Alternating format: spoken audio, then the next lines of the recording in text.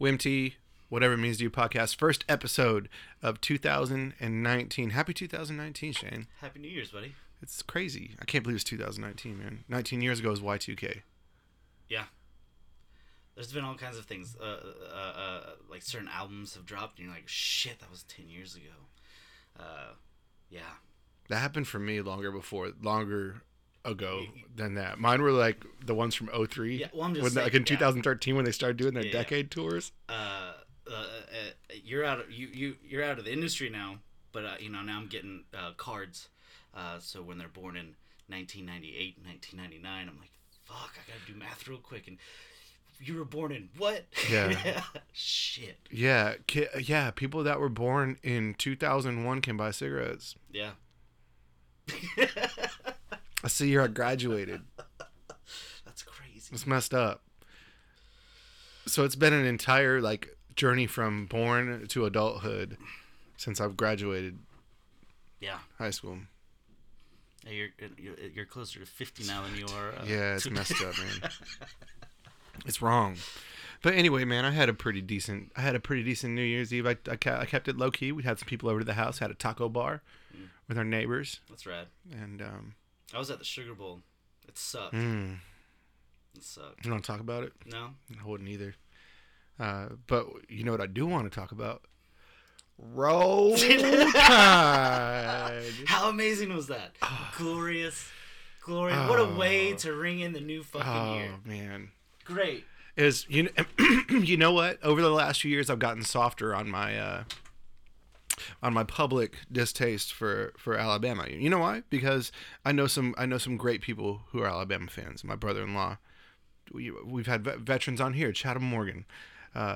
One in particular, Brian Wilson, who I made a bet with that I just cashed in on. He tried to deny that bet. Oh, I had it documented. That wasn't that. happening. He said you didn't. So anyway, and the thing is, I like Nick Saban. Just put that out there. Okay. I like Nick Saban. I like Dabo Swinney too. He's a little too Jesus-y for me. But Dabo Swinney went hard. Okay, but here's what I'm gonna say. What I dug about the way he did that was he didn't bring in I think it's the silliest thing ever when I see people that are praying as a team is on the 2-yard line, God gives a fuck about your football team. Mm-hmm. He didn't say that at all. Yes, he did. No, he was just talking about he literally not said, God wanted Clemson to win. Yes, he did. I don't think so, man. I didn't get any of that. He goes, a Hollywood producer couldn't even tell this story. Only God could do a story like this for this football team. He fucking said that. Are you shitting me? I guess. He said yes. He did insinuate God wanted them to win twice, like we do in all the wars, dude. No, he did. Maybe. What do you mean? Maybe he even did it twice because he got interviewed right after the win, right? And then he said the same shit when he was getting the trophy. Let me say this: regardless of that, I think that's way better than when Ray Lewis after the Super Bowl said, "If God's for you, who can be against you?" I'm like, you murdered a motherfucker. Oh man! If God's real, He's not pleased with you, Ray Lewis, for sure. You did the worst thing you can do. That's the first commandment, right? Right. But anyway, it was very nice to see Alabama just not get beat, but get beat soundly. They got beat like Alabama beats people. Bad. Real bad. They got stomped. Bad. It was amazing. And then, in the game against Oklahoma, which, they took care of Oklahoma more in the first half than they did the second half, but they were screaming about homeboy winning the Heisman and everything because Tua didn't look like a Heisman quarterback last night at all. No. At all. That first pick six, I was like, oh boy, this might go differently than I thought. Did you see that the over-under was 57? And we're all at the bar, when everyone's up there, we're all talking about the line and this and that. I was over under 57. I was like, that's fucking ridiculous. And then that first pick six, they came back again, and they were already up. There was fucking 28 points on the board with 12 minutes left in the first. It's like, holy shit, dude. Should have taken that over. Yeah, what a game. What a game, man. That was fun. It was fun to watch. I was doing other things during the first half, but I was still catching all the big plays and stuff. But it was It was fun to watch. It's cool to see. Both those coaches are obviously getting teams to play at a super high level. Yeah. So it's good to just see people doing things like that. So, but anyway, I guess we'll just transition right into our guest of our first guest of 2019, our friend Matt Jozwiak. I think you got it. I think that's good. I nailed it, man. You nailed it, dude. Stop by. Super crazy talented dude. Just good at everything he does. Creative. A self-starter. Does things the way that he wants to. Started a very cool thing with his lady called Hello America. You can follow them on Instagram. And I won't say anything more about it because we're about to get into it. We hope you all have an amazing 2019. Thank you for hanging out with us. We've got some good ideas, some good things coming for you in 2019 as we grow at this little podcast thing as well. So thanks again for everyone listening, and we hope you enjoy listening to us speak with Matt Jozwiak.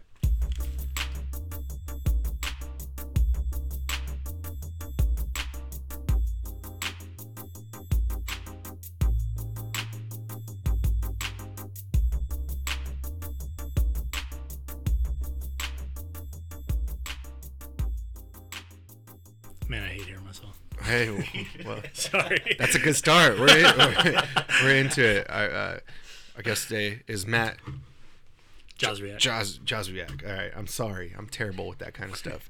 But anyway, we'll just get right into it. We were just talking about the Virgin Islands, and Shay said, "Let's start. This is good content." but anyway, we were talking about how the fish down there. You can get something with reef fish called Segotera, and it makes you very, very sick. So the only fish you can really eat down there is pelagic fish that are moving, fast, that are nomadic fish. Yeah, basically. So, but you can eat the lobster.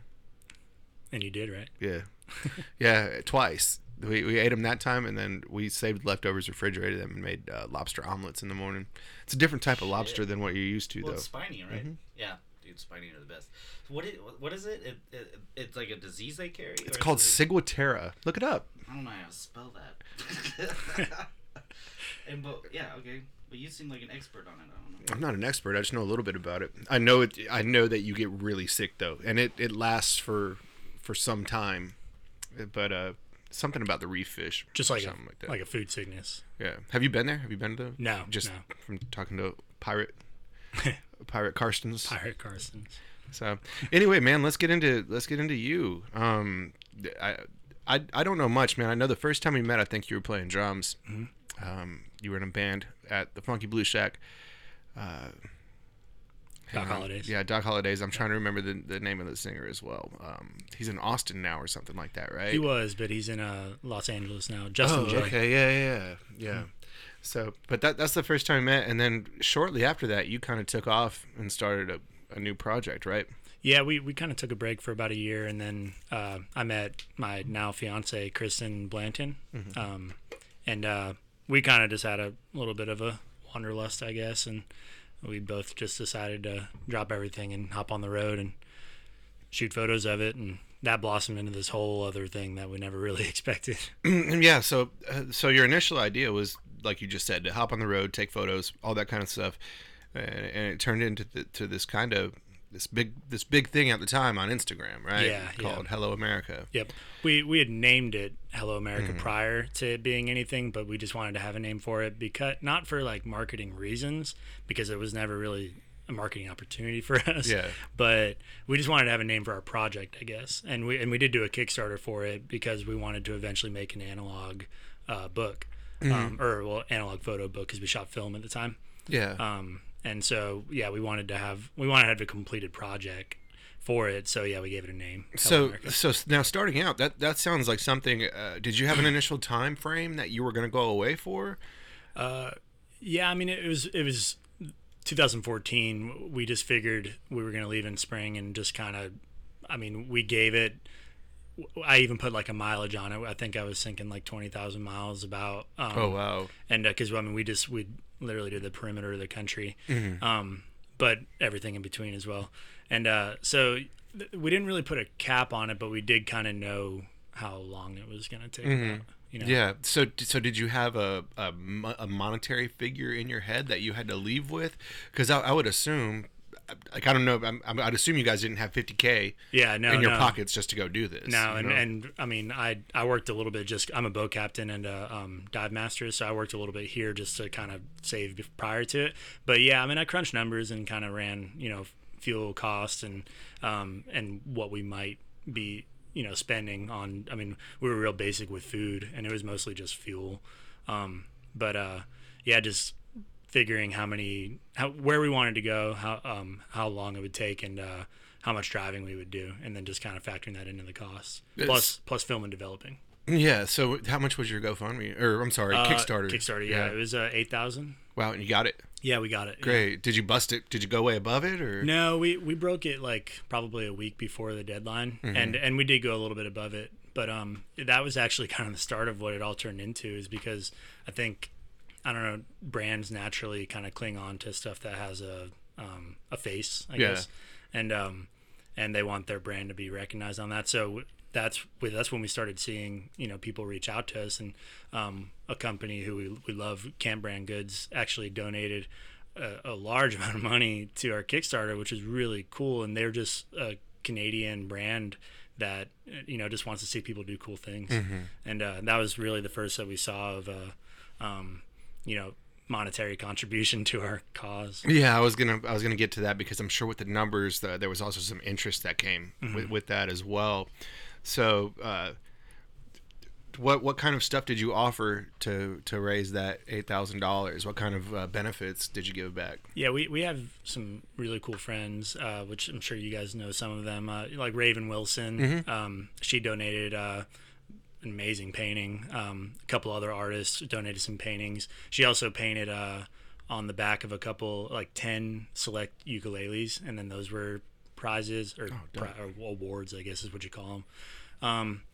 Trying to think of what else. There's a lot of stuff. I mean, I as a captain at the time, I offered like a boat trip and stuff like that, and there was a lot of other cool little stuff. But then brands also that I think that Kristen, prior to this, had been shooting film at music festivals, so she did have a little bit of a name for herself as a photographer, and I think because of that we had a little bit of help from people. You're legitimized. Yeah. And so they wanted to like donate to it and like say like, we'll give you 50 of so and so. I honestly can't remember exactly what we gave back. It was so long ago, it feels like. Yeah. So you guys take off. We're kind of take us along your journey, kind of. Yeah, we actually, I mean, even though we were technically here when we started, because I was back here working a little bit here, Destin, Florida. We were living in Austin at the time though, and so we like to say we started from Austin because that's where it all like conceptualized. It all just kind of started there. So we pretty much took off from Austin, but then we headed west. We actually went up to the north because we went up to the Rainbow House first. Davis Hammett. Yeah, I stayed there before. Yeah, the Equality House. Yeah. Yep. Yeah, the Equality House, and that was really neat because they were doing a no hate photo shoot, and we just happened to be there at that time, so we crashed with Davis and Amelia. Side note on that, the whole no hate thing. I've heard. You're familiar with the pictures, right? They put you in like a white shirt. It's super bright. So, like, they make everyone look great. Great photos. Yep. But the thing is, you have to pay them an ungodly amount of money to get that photo. Yeah. I forget what it is, but I think it's like $100 or something like that. Yep. But all the money goes to something good, It goes toward that. But I just couldn't believe that, because I saw these pictures. It's like with the masking tape over the mouth. Yeah. And masking tape. wouldn't do very well. But anyway, I didn't mean to interrupt you. I just thought that was a funny thing when I heard that story about how much those guys charge for photos. I was just like, get out of here. Like, I thought they were just using people to help brand their thing, which they did. They got people to pay to help brand their nonprofit. It's genius, man. But anyway, go ahead, man. I'm sorry. Oh, you're good. I mean, that was it was cool because it set the tone for the trip. I mean, it was just, a little eye-opening, especially to be right across from I think it was the Greenboro Baptist Church. Westboro. Yeah, there you go. Westboro. Did it feel weird? Did it feel really strange? Like when you first pull up to the house and get out of your car? Oh yeah. I mean, it's interesting. It's a little eerie. It's so opposite too. I mean, just bright rainbow house, and then just It feels like Blair Witchy almost. Yeah. Like we got there, I think when we got there it was like 3 a.m. or something, and we got out of there. Like you look, and the house is all lit up. The house is bright colors, all lit up. Like it's like especially after you've been driving for several hours, it's like a beacon. And then you just turn over, and you're just like, oh wow, crazy. It's wild. It was neat. And we got to see them, put up some of their displays because of the no hate thing that was happening. They were obviously aware of that, so they were putting up all their stuff on their fencing and everything. But my favorite part about that whole thing is the fact that Davis somehow made friends with them. Mm-hmm. I mean, and if anyone knows Davis, I mean, it's like, it's pretty amazing. And not friends like in a, I'm not to say that they were like close or anything, but I mean, they would debate, and he wanted to make sure that it was equal, and like, it was cool to see. Yeah. Yeah, he's doing some pretty neat things up there. Yeah, like, I'm proud of him for sure. He's radical for sure. Yeah. He's out there, but I heard I don't know how true it is or not, but I keep Aaron Jackson and I talk probably about once a month, and I think he's thinking about running for an office up there as well, which I wouldn't be surprised to see Davis do too if he's gonna make Kansas his home. Yeah, find the right district for himself and go ahead and do it. But I don't know. We'll see, man. Yeah. So anyway, man, you hang out at the Rainbow House for a little bit. Yep. Yeah. If, at this rate, we're not going to get very far in my trip. I'll quit interrupting you, man. I'm sorry. No, you're good. It was cool. It set the tone for the trip. But yeah, then we pretty much just started heading west. And I had never actually been west of Colorado. I used to go to Colorado a lot when I was a kid. But once we started heading that way, I was pretty familiar with that area up until we got past that point. And then after passing through there, we pretty much went to Utah, and I fell in love with Utah, the landscape there, and I frequent there multiple times a year just because I fell in love with it so much. And that was also a great start to the trip, because then everything beyond that was just almost a blur, but because it was mostly all new. So I mean, we went south and just kind of did a perimeter down from Utah all the way to the border, and then across Yuma, up California, up the coast, all the way up to Canada. But cutting in a lot during all that, not just staying on the coast, cutting in for obvious reasons. Like we went to a lot of great national parks, really nice national forests where I learned a lot about camping for free, and just really using public lands how they're supposed to be used, instead of having to pay for established campsites and whatnot. We learned a lot on how to travel. What was your setup? Yeah, that was pretty neat. So the idea originally, which is pretty far-fetched to think of now, knowing what I know, is that we wanted to like have either a bus type thing, like traditional old school road trip, like a VW bus or a decked out van or something like that, but something old, mostly because we were shooting photos, something that had good aesthetic. And we ended up not doing that, and then it just progressively got smaller and smaller, and then we realized we already had a vehicle, and it was Kristen's Jeep Grand Cherokee, and I was like, well, why don't I just put something that we can sleep on inside of there and then store everything underneath? So I went to town. I like to work with wood and whatnot, and do a lot of building, and I built a platform that was about probably like 11 inches off of the flat part of the bed with her seats down in the back of her Jeep Grand Cherokee. So it was like sleeping in a coffin, but we slept in it every night. I mean, I put a foam on top and then a fitted sheet, so it all kind of stuck together. And then we had storage underneath, her and I on both sides. On my side, I had a little closet with a little plastic bin that I pulled out and had a couple different clothing items that we had. And then her side had the same thing. And then we had our hiking bags. And then on the back side was all of our cooking utensils and whatnot, drawers and powering equipment and stuff like that. Yeah, and you would just stow stuff underneath it, kind of? It would be like a hollow platform kind of thing? Yeah. Wow. So you still slept inside? We did, but we did mix it up as much as we could, because just naturally it would get old. And so, 3 nights in that, it'd be like, all right, let's set the tent up for a couple nights. And we'd set the tent up for a couple nights. But we did never sleep in a hotel. Yeah. Wow. That was the point we were trying to make too, is just to travel. So you could probably do it. Depending on, of course, how far you were driving, fuel cost, like you said, was your main expense. But under $1,000 a month if you're gonna hang out somewhere for a little bit, right? Sorry, if we were to hang out. If you're going to hang out and not use much fuel costs, you could probably do it for under $1,000 a month, Oh, yeah. right? Especially with public land and everything. Yeah, I mean, probably much less than that. Yeah. Wow. I mean, yeah, we just use a little BTU or camp stove, just a little propane burner, and I mean, I would just boil.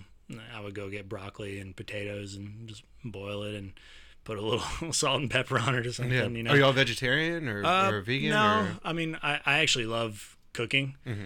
So, and with cooking, I love cooking meat, even though I don't eat that much of it. Yeah. But I do eat it. But I actually like cooking it for people more than I like eating it. And Kristen, she doesn't really. We both don't eat red meat. As much as I like it, I can't eat it, and then she just doesn't like it. And then beyond that, I mean, we kind of dabble with chicken, but we mostly try to eat vegetarian. Yeah. Yeah. Cool, man. So anyway, you're coming up the Pacific Coast. Did you hit Yosemite at all? You know, that's funny. And we actually, beyond this trip, lived in California for a couple of years. And that's one place we never went. And Really? I've still never been. Where in California did you live? We were in San Diego. Oh, okay. Yeah. I got a job as a dive master and boat captain out there for a blue whale expedition company. Okay. And a shark diving company thing that they had going on out there. It's pretty neat. Any close calls? No, I mean, it might seem like it, I guess, but I mean, when you look back on it, it honestly doesn't really feel like there was ever really a time that I had to worry, even though that, like, it seemed like, all right, that shark's getting a little erratic or something. But I tried to not be very intrusive with them because I don't like to disrupt their, natural behavior. Versus some different companies that were out there that, just wanted to almost agitate them. They're probably going to be the ones who have a close call. For sure. You know. For sure. So as you're keeping your trip going, your Instagram numbers are growing as well. So I'm assuming that you probably had to have some interest somewhere in people trying to give you money either for sponsored content or yeah. Well, we never really even saw it as a monetary benefit starting at all. I mean, it wasn't, obviously that wasn't the intention. But it was brands that instead of, asking to pay us, they wanted to just give us free stuff because we were using it, so much. And so we were, of course, we're like, yeah, I mean, a new like camp stove or, I mean, a brand new tent or something like that goes a long way when you're living out of a car. So it was super beneficial, but it got to the point actually where, there was too much. And I mean, I hate it. That sounds kind of like bad, I guess, but I mean, we to provide these companies what they wanted, we can't shoot one tent and like just be using it and then all of a sudden say, well, actually we like this tent better or something like that, for sure. So I mean, it was really interesting, and we kind of had to start saying no, which is weird, when there's like really cool stuff being thrown at you. Where are you gonna put it? Yeah, where are you gonna put it, and the intention as well. Like, I mean, I could take it, but I mean, I would never give them the photo that they want. Yeah. So you didn't have a trailer or anything either. No, we were all internal except for a bike rack on the back, and that's what made it affordable. Because I don't know if you knew Josh and Megan, who we were talking about a little bit ago. They were on the trip with us for half of it, and they towed their like 1976 really cool little compact trailer, and I mean their trip is totally different and awesome, very very cool in its own way, but it was much more difficult and took them a lot more time to handle all that. And I mean, we learned quickly that for us anyway, it wasn't the right way to go. Yeah. And we were so zippy. Like, I mean, we'd get somewhere and get a hike done, but it really worked out well for like, me and Kristen are a little bit fast paced, and I mean, Josh and Megan got to really enjoy themselves. I think it was their honeymoon. And so that they really like took their time and enjoyed themselves, which is good. And they had a trailer to do that in. Yeah. But we met up constantly, kind of, what is it called whenever you're hopping over, or whenever you kind of get, or what Jump. Hopscotch, jump rope, I can't think crossing of a name. paths. Yeah, I mean, we just linked up constantly throughout the trip. Yeah. So well, and you know what though? That's probably best too, because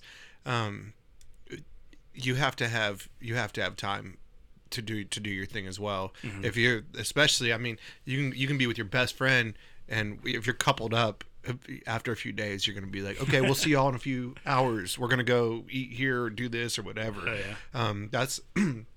That's how it was every time I went on tour. Yeah. If it was more than 4 or 5 days, we'd get to a new city, and if there were 2 or 3 hours, they'd be like, "What do y'all want to do?" I'd be like, "I want to get the fuck away from you guys." So I'm gonna get. That's what I did in Seattle. I've spent we got to Seattle, and everyone's wanting to do this, walking everywhere, and I was like, "Peace out, y'all," and just kind of spent 4 hours by myself in downtown, just going from place to place. You got to do that, man. Otherwise, You gotta have your own time. Yeah. Otherwise, it's not going to be enjoyable for anyone, because you're going to be an asshole, you know. Yep. But so how long total did you stay out there?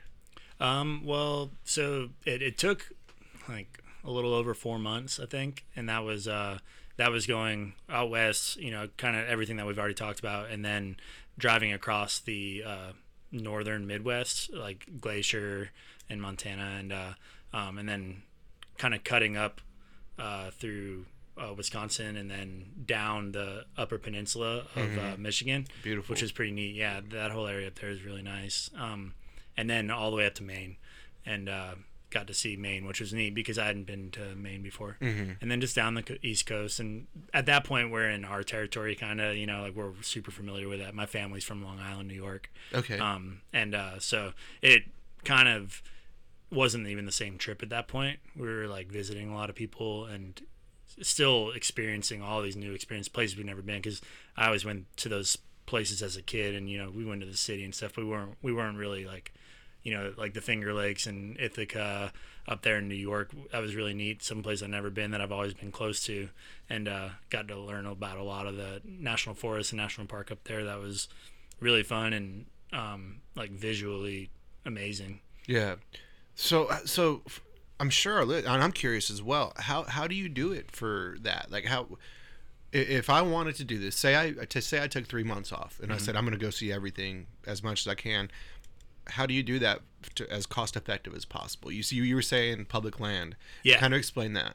Yeah, that's something I try to like advocate for, because it's there and not. I mean, For now. Yeah. Right? Yeah. But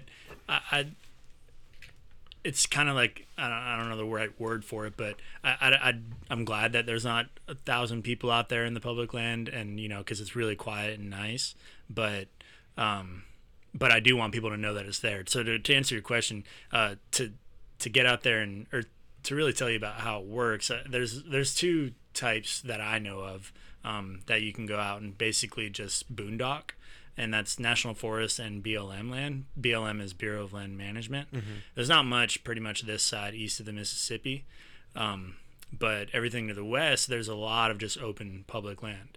There's even just square plots in certain states that are just, you know, wide open. You can just drive your truck into it, and technically you're allowed You just set up camp. Yeah, yep.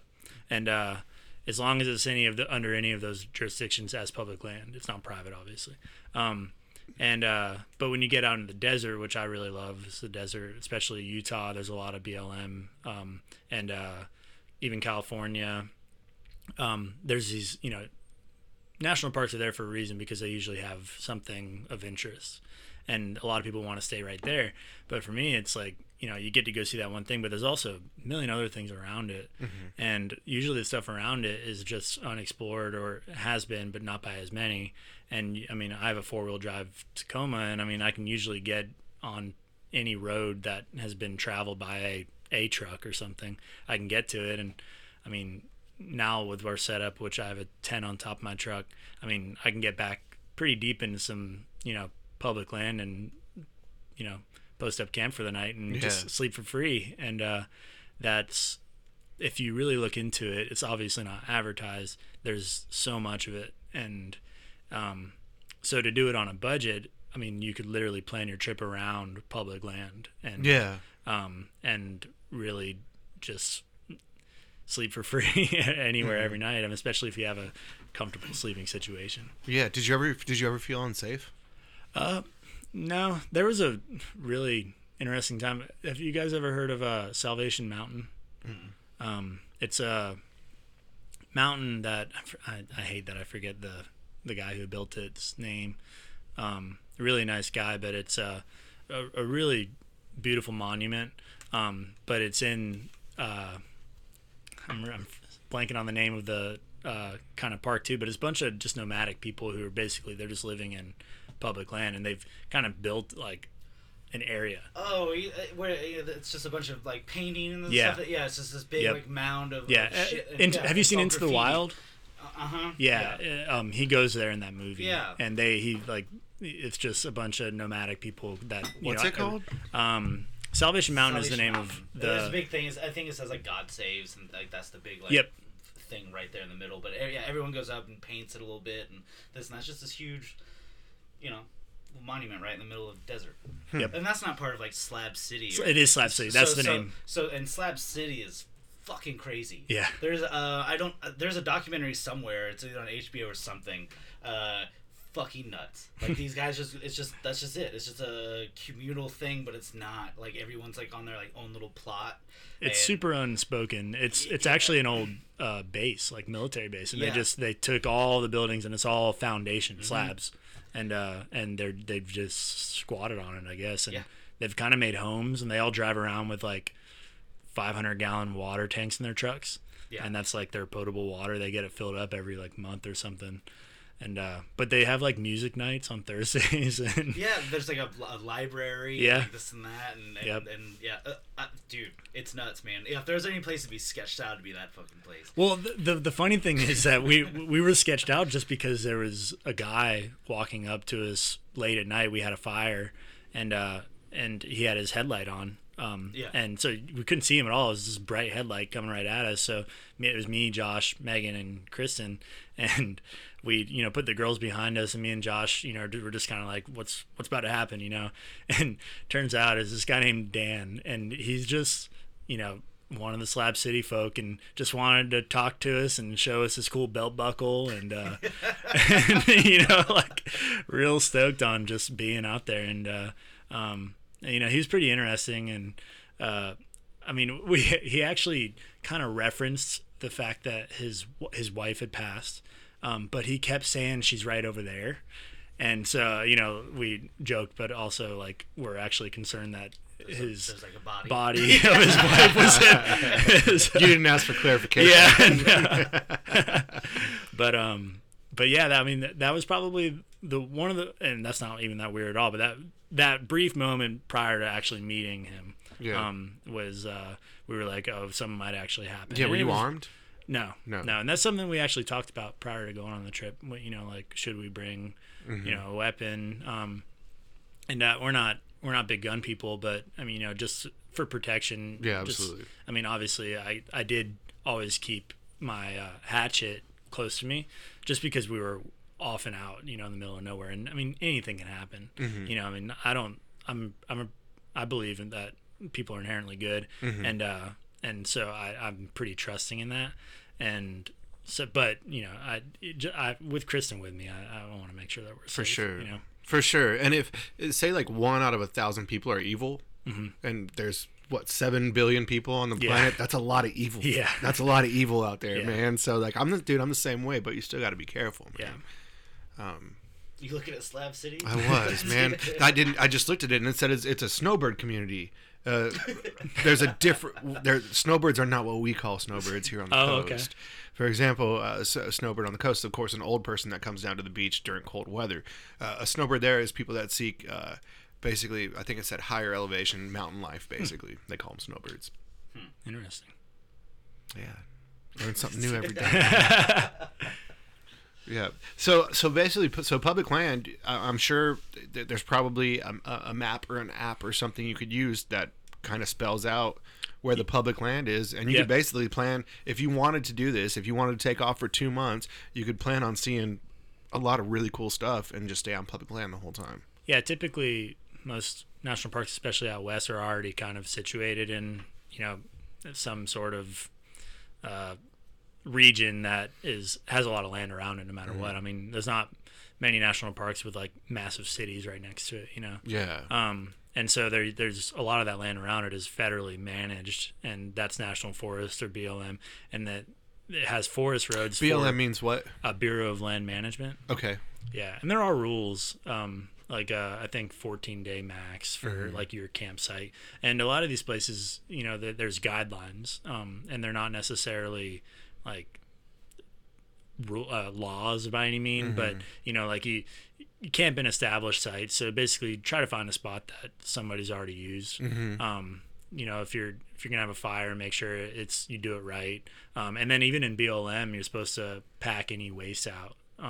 You know, if you pee or poop or anything, you're supposed to bag it up. Actually, BLM, you're supposed to have one of those buckets that you technically should be using as a toilet. Yeah.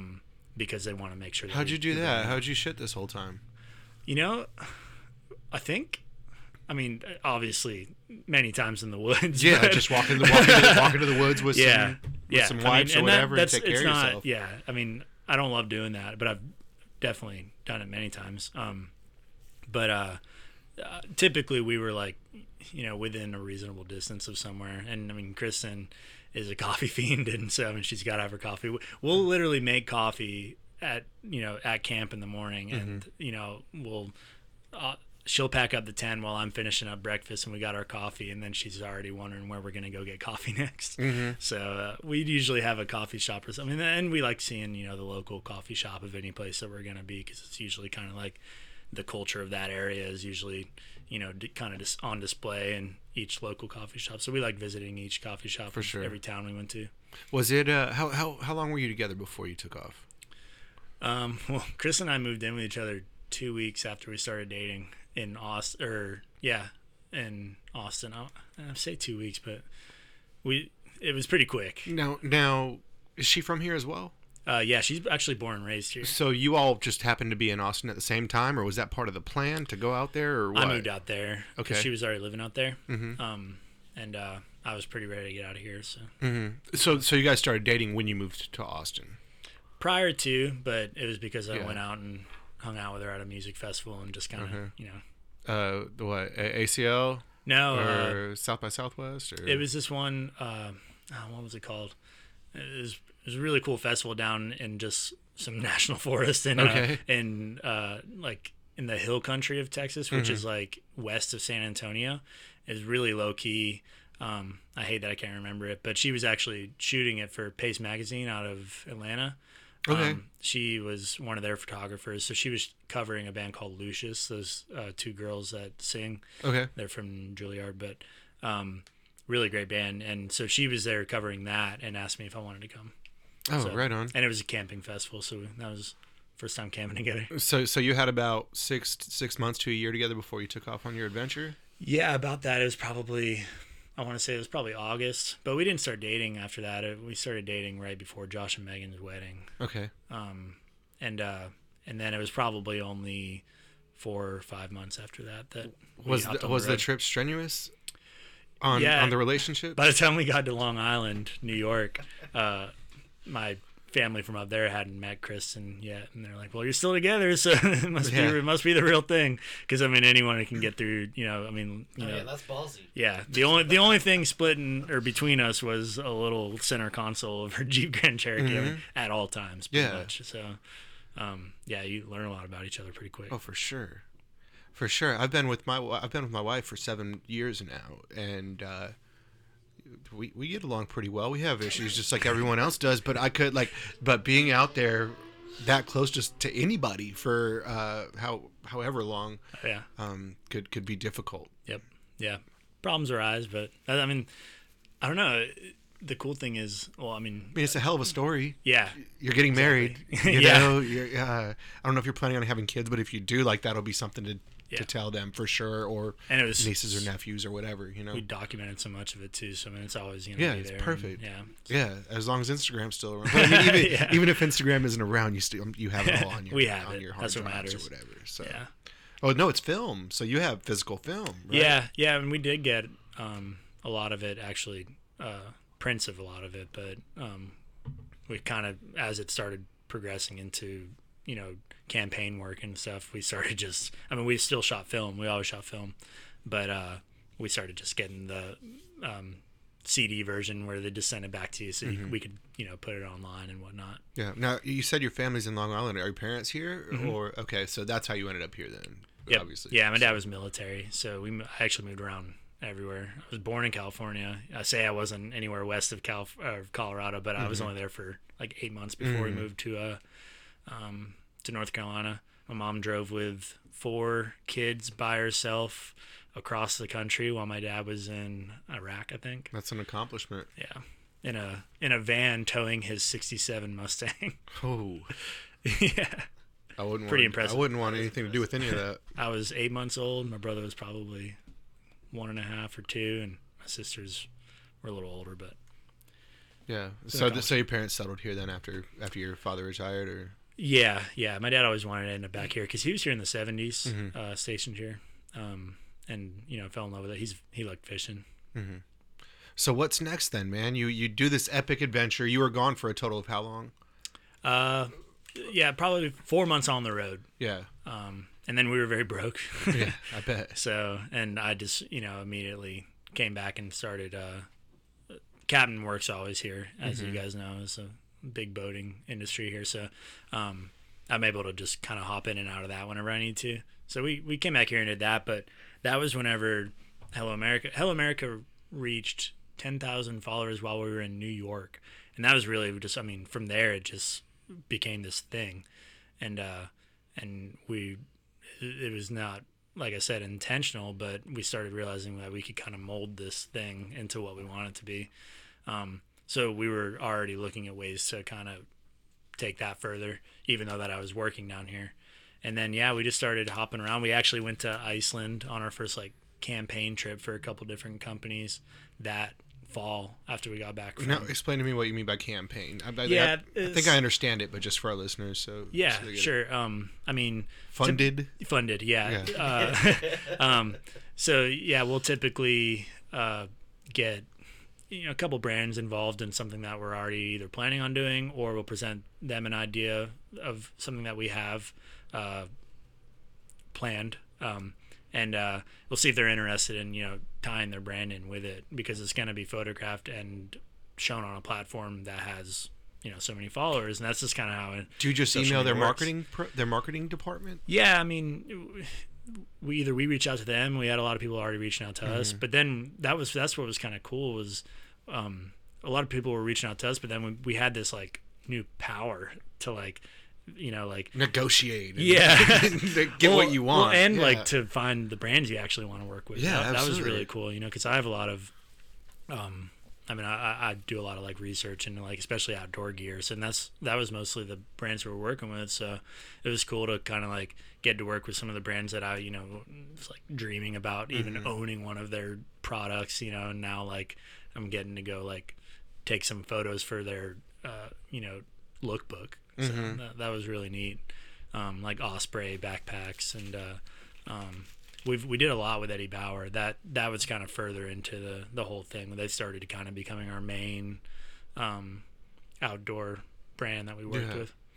Yeah, man, with that stuff especially, and I've learned that just with a little bit of outdoor stuff that I've used, you get what you pay for. Yeah. For sure. Absolutely. 100%. Before we went to 420 Fest one year, I bought a pair of Merrell waterproof hiking boots. I know Merrell's a pretty generic brand or whatever, but I dig their shit. Oh, they're great. I have 4 different pairs of their shoes now. And I bought them right before we went there, and everyone there's 40,000 kids at 420 Fest walking around in muddy boots and shoes, and we just have these waterproof boots on that we're stomping around, dude. I was so weird about spending $130 on them. I was like, this is bullshit.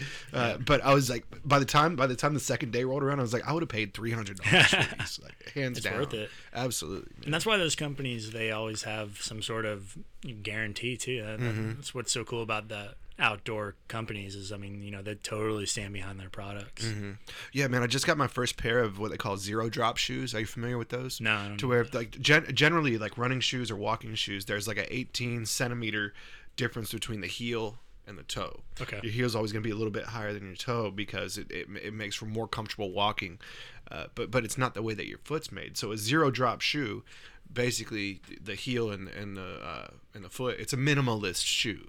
Mm-hmm. So it's as close as you can get to walking barefoot as possible. Oh, okay. And I've been doing my morning walks, or if I run, I've been doing them in those shoes. And there's parts of my leg that are sore that I've never felt sore in before. You know what I'm saying? Because you're working different parts of your leg, man. It's something. So, like those stupid fucking like feet shoes. But it is. but Merrell does have. They are Vibram soles, but they aren't with the feet cut out. It's just a super thin layer of a treaded sole, but with no drop. That 18 centimeters isn't there. That doesn't suck like stepping on rocks and shit. No, because it's a thick enough barrier. You can get thinner for sure to where you'll feel everything, but that doesn't sound like fun to me. Is it for like hiking, or is it just the ones I got they're for trail running. Oh, okay, cool. Actually, but it's also to help build foot strength and your ankle even feels way different. There's different parts of my shin that are sore that I haven't felt before. Is it a brand, or is it Zero Drop? It's Merrell. No, Merrell makes it. Okay. Yeah. Well, there was a brand that actually I know way too much about this dumb shit, but there's a brand of shoe that actually coined the term zero drop, but it kind of like took over the industry. Yeah. Kind of like Ziploc bags. Yeah. It's all Ziploc bags, but it's not a fucking Ziploc. It's kind of like what it is. So when I went into Merrell and I was talking to them about some shoes, I was talking with them about that, and they're like, "Yeah, this is a zero drop shoe." Okay. So, but yeah, man. So anyway, I just interrupted you again, man. I got off on a tangent. Good. So you go to Iceland on a fully funded trip. And you said Eddie Bauer was a big brand, all that stuff. So they're giving you cash plus. Yeah, well, actually, Iceland was kind of that first one where we were like kind of using our opportunity to start to travel, and so that one wasn't fully funded by any means, but we had brands that were like basically tagging along with us as their products were tagging along with us. Like we shot for a fold-up kayak company, and that was really neat because I got to fly with a kayak, and we put it in our little camper van that we had in Iceland, and there's this glacial lagoon called Jökulsárlón. That's definitely not the right way to pronounce it, but it's a bunch of icebergs just hanging out in a little bay right before it hits the Arctic Ocean, and they just float on out, and they're constantly moving because it's right off of a glacier. And I got no one was there, and I got to set up a little on the shore, a little fold up kayak, and paddle around a bunch of icebergs floating. Sketch? Yeah, because I actually if you fall in, you're in trouble. I didn't think anything of it. Well, it was a pretty nice kayak. It had like full seal around my torso. Okay. Or I guess stomach, but what was sketch is that, and I didn't even think anything of it, which is pretty stupid on my part, but I actually have the GoPro footage of, because I had a GoPro on the front of it, just trying to get content for this product, and I had it face back on me while I was paddling, and then I just hear like a, and it was a big piece of iceberg that just split off and went in the water, but it was probably nowhere near me, but it sounded like it was right next to me. And Kristen heard it too. She was on shore, and she was just so concerned, and I immediately I paddled back, got out of the water, and I was like, I don't know if that was such a good idea. Even though we got great content, we got really cool photos, great stuff for that brand, but that probably lets you know not to get too close to the rest of them. Like, because you probably wanted to, at first you're probably like, I'm going to try to touch one. Oh, yeah. Right? I mean, there's massive pieces of ice just floating, it's really cool. But yeah, it was not very well thought out. But I mean, it makes sense probably why there wasn't a bunch of other kayakers out there. Yeah. So that has turned into you all going across the country, just doing your own thing. Obviously having a talented girlfriend who takes great pictures has turned into allowing you to be able to go to several places now. Yeah. And just do that. Yeah. Where else have you gone aside from Iceland? Well, a couple big ones that we've done. Most of it is within the States, because obviously that's the easiest. We got flown out by Sperry first time going to San Diego. It's actually how I got that job. They flew us out to go swim with blue whales, and then I talked to the owner of that company to hire me, so I moved to San Diego. But We did a trip for Eddie Bauer that took us to Southeast Asia, Vietnam, and Thailand for like 5 weeks. That was a lot of fun. We just lived out of our backpacks and traveled basically in the name of Eddie Bauer for 5 weeks. It was a lot of fun. We went down to Guatemala for a hotel chain to shoot their. It was Marriott in Guatemala, and they just toured us around Guatemala with a bunch of writers, just to kind of create hype around Guatemalan tourism. Let's see what else. There's been a lot of missed opportunities actually in it because it's pretty, especially these days, saturated thing to be in, and that's why it's not our main focus anymore, because everybody is, willing to take a photo for a trip, and we were trying to, I think, do something a little more than that, but because everyone has a phone or camera in their pocket now, everyone's a photographer, and so these days we're not doing as much traveling, I guess, as much as we're just trying to create it our own, bring it back to the basics of like taking photos as just a passion project. Yeah, but you know how many people probably wish they could get to the point to where you were? Yeah, we probably should have maintained it a little better. Yeah, that's crazy. I work with artists, and like all the time, like when artists will start bitching about, sometimes they'll be like, I have 25 gigs this week. I'm not gonna be able to get, or this month, I'm not gonna be able to do anything. I'm like, listen to yourself. Do you know how many people wish, like tell that to someone who's playing an open mic night right now. You know what I'm saying? It's always, that whole grass is always greener. Remember when you wanted what you currently have kind of thing. That can kind of mess you up.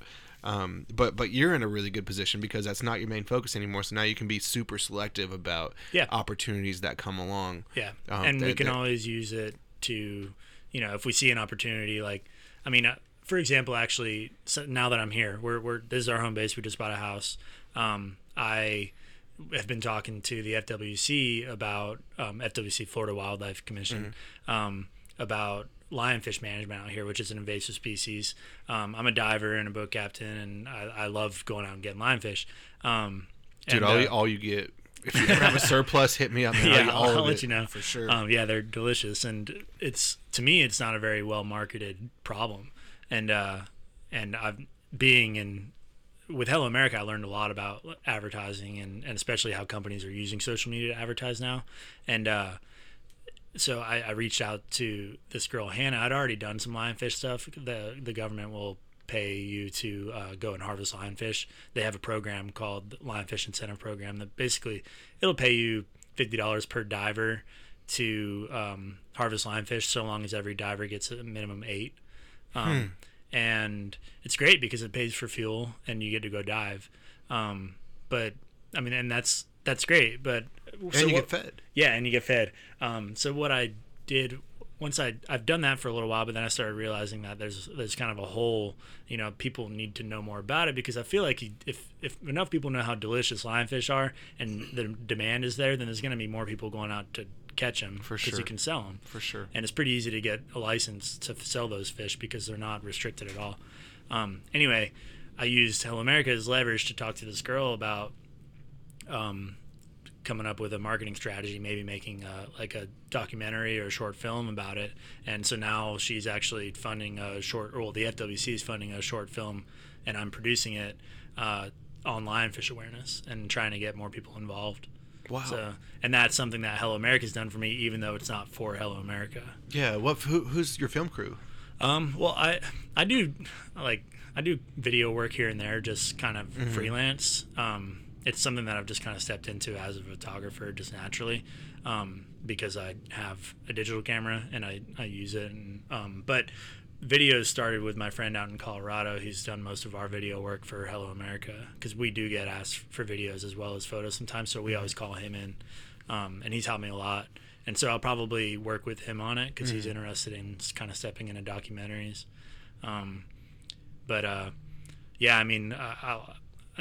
We'll kind of see how it all works out, but I gotta come up with this is very beginning stages. I literally just got I'm have a phone meeting with her tomorrow, but I'm hoping to do it myself, along with maybe that guy from Colorado, and getting a group of divers around here involved. Yeah, that's awesome. Yeah, I'm excited about it. You're a talented dude. Thank you. Thank you. No, seriously. Like you do a lot of things and you do them well. You're probably gonna score it yourself too, aren't you? No, probably not. Oh, come on. Maybe a drum track. Yeah.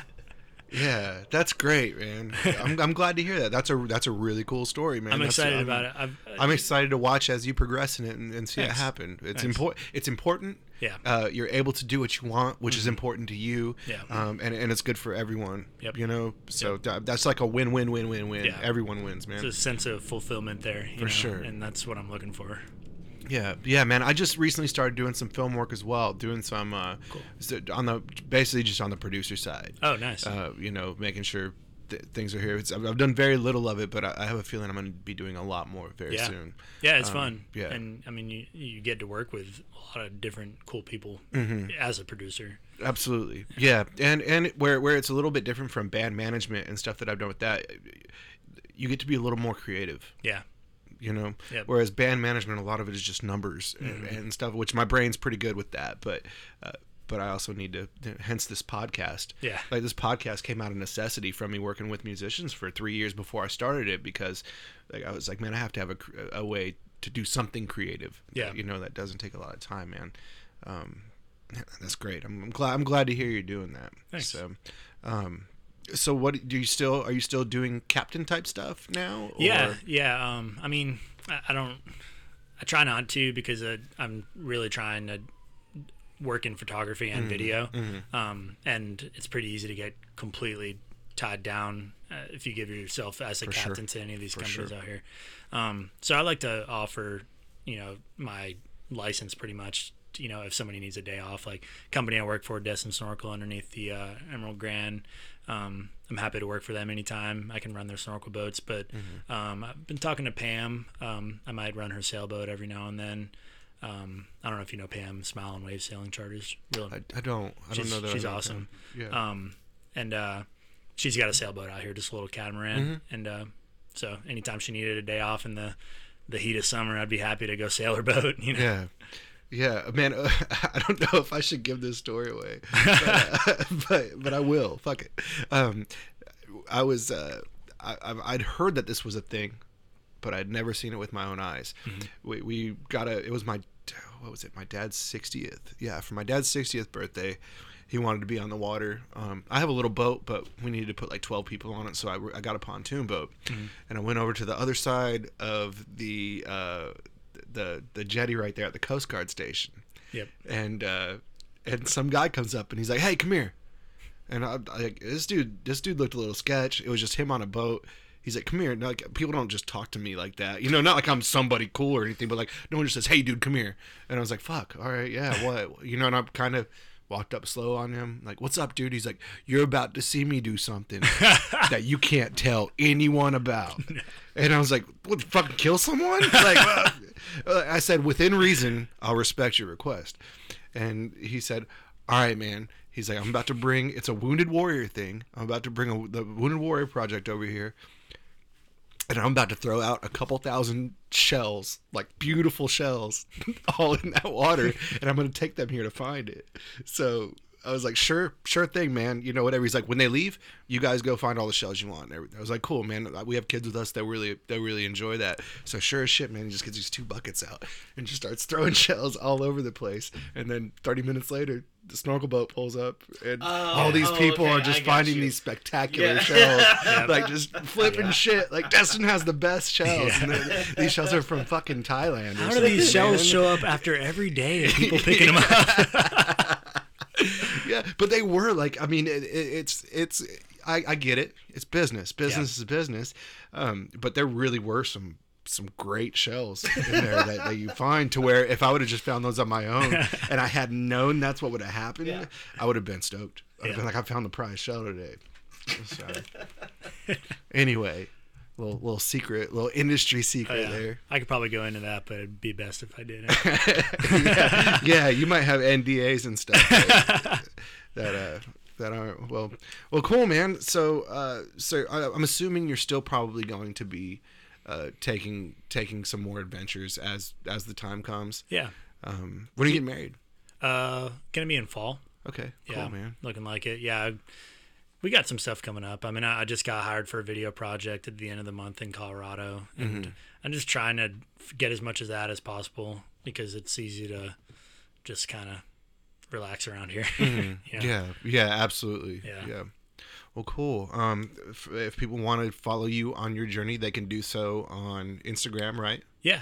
Hello America. I mean, as we've cooled off on it, there's not as much happening with it. My personal one is just Matt Jozwiak, but I don't do much with it either. I mostly am trying to get into more real commercial work so I can not leverage social media and more just get paid daily as a photographer or videographer, which works out better for me more as from a business standpoint, even though it could be a little less fun. Yeah, that's where it's at right now. Yeah. With the way the market's going, that's where it's at right Yeah. now. It's commercial work. Absolutely. 100%. 100%. Well, cool, man. Thank you so much for coming in. Follow Instagram, Hello America. Follow the journey. I appreciate all the information you gave. A lot of this that I've been wondering because there's going to come a time probably over the next year or two where I'm going to have to take a few months off just because I've been going hard as shit for several years now. To where I'm going to have to be like, let's pack the truck. Let's go. You know Travis Riggs? Man, I know that name. Our buddy Travis, he was a bartender at Red Door for years. Yeah. But anyway, he just recently, he's in Thailand right now. Okay. He's been there for about a month and a half doing the whole backpack thing. So between talking with you, Kyle, and Travis, like I have to do it. Like it's just one of the You things. ready to go to Thailand, dude? Yeah, I'm ready to go everywhere. Yeah, you got to. Well, public land. I'm gonna do public land for a month here, and then I'm gonna do now. Thailand. Slab City. So, Yep. yeah, I've toured enough to where I have friends in every like major city now. We can make it happen for sure. Got it. But anyway, thank you everyone for listening. If you have any questions, you can hit us up, wimty.podcast@gmail.com. If you have any questions for Matt, let us know. We'll get them to him as well. Thank you for listening, and we will see y'all next week.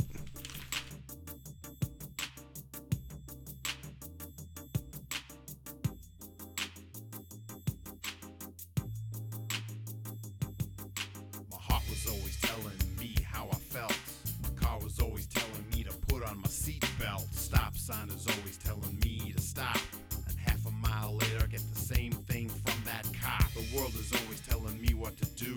Don't hold your breath until your face turns blue. Don't drink, don't smoke, don't do crack cocaine. Don't jump without a parachute out of a plane. Don't drink your craft beers through your plastic straws. Don't support gun rights or gun control laws. Don't go to a funeral pretending you're dead. Don't name your kid Richard if your last name's Head. Don't go up in the dirigible or down with the ship. Don't request wagon wheel if you're not gonna tip. There's a whole lot of don'ts, but there's one big do. Listen to this podcast.